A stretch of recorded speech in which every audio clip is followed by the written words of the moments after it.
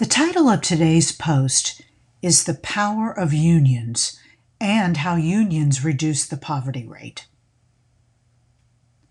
I'm going to start with a short quote from a beautiful song. From San Diego up to Maine, in every mine and mill, where workers strike and organize, it's there you'll find Joe Hill. It's there you'll find Joe Hill. I've also provided a link to hear the beautiful and wonderful Joan Baez sing this song. This ballad, brought to life with that gorgeous Baez soprano, still gives me chills. And listening to it now resurrects the need for solidarity with working people and their rights across the globe. Yes, I use the word solidarity, like Senator Bernie Sanders continues to use that word when he speaks about both the microcosm of workers organizing with a unified voice to demand better pay and working conditions, and the macrocosm of millions of Americans uniting and demanding changes to our government from the ground up. Those with similar concerns and needs have long banded together to make their lives better, and that type of organizing is perhaps more important in today's economy than ever. According to Federal Reserve data, as of the second quarter of 2021, this is the first time, quote, the total wealth of the top 1% has been higher than the middle 60% since the Federal Reserve began tracking this data in 1989. There needs to be some serious pressure put on those in power to flip this inequality, and that's where unions enter the picture. I won't discuss the history of unions in America or worldwide, although it is both a beautiful and sometimes bloody story. But what I will focus on is the growing income and wealth disparity in this country and how it coincides with a decline of union power. Unions had their heyday in the 1950s and 1960s. When, incidentally, the economy was booming, corporate taxes were high, and this country had a real, robust, and growing middle class, and began a decline in the early 1970s, at the same time that income inequality began to rise. That decline in union power continued through the Reagan years.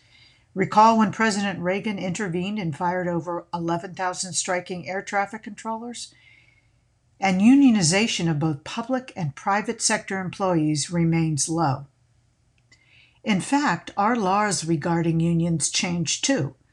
Specifically, a 2018 U.S. Supreme Court decision ruled that states could not require, quote, public employees who are represented by a union but have chosen not to formally become members to contribute to the costs of collective bargaining, unquote. In effect, this decision partially defunded public employee unions and likely helped diminish their power. In that same year, economists from Princeton and Columbia compiled and studied data that showed a strong correlation between increased union power and reduced poverty rates, and conversely, a decrease in the number and size of unions and increased poverty rates. This research did not distinguish between public and private unions, but rather focused on the overall impact of unionization. Additionally, the study concluded that, quote, unions can also affect the earnings of non-union workers, unquote. One way is when private company management sees unionized competitors, if that scenario still exists, raising employee wages. They tend to raise their employee wages to stave off a union movement in their company. The working paper The Economist produced, titled Unions and Inequality Over the 20th Century, New Evidence from Surveyed Data, shows that union workers today receive an average of 20% more in pay, a boost which has held steady since the 1930s. Not only do unions have the power to negotiate higher pay for their workers, they also negotiate entire benefit packages, including health insurance, which raises a union member's overall wealth. And for non-college educated workers, This was their ticket into the middle class. Data from other studies discussed in a 2021 article from Business Insider demonstrate that just living in a state with high unionization rates lowers the chances of all of that state's residents, union and non-union members alike, from sliding into poverty. Quote, states with higher unionization rates had average poverty levels about 7% lower than states with lower unionization rates. Unquote. In other words, unions help everyone, whether directly or indirectly.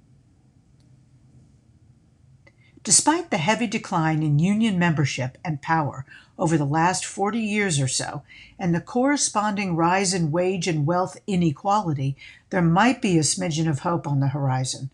Progressive elected officials like Senator Sanders stand in solidarity with workers, literally marching on picket lines with union members as they strike to negotiate better wages, benefits, and working conditions. And Senator Sanders and other prominent officials continue to call out the union-busting tactics of mega companies like Amazon and Walmart, some illegal, that prevent unions from starting altogether or interfere with workers' votes to unionize under the collective bargaining rules. If you are interested and have an extra hour, it's worth it to see this virtual town hall hosted by Senator Sanders just a few nights ago. It features 3 unions that are currently striking, including the United Steelworkers Local 40, where 450 members from Special Metals, a company owned by Warren Buffett, by the way, and other workers who are on strike in Alabama and California. What their companies offered them by way of negotiated contracts is shocking.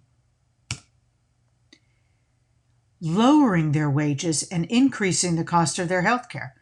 The union heads do much of the talking, describing why they made the decision to strike, their negotiations, and what they might need to do to get their wages and working conditions to meet even their bare minimum needs. This town hall is a must-see if you want to better understand what's really going on between union workers and the companies they make rich through their labor. Now is the time to talk about how you feel about unions and whether you've been a union member. I'd love to hear your thoughts, so please feel free to leave a comment. As always, thank you so much for reading and listening.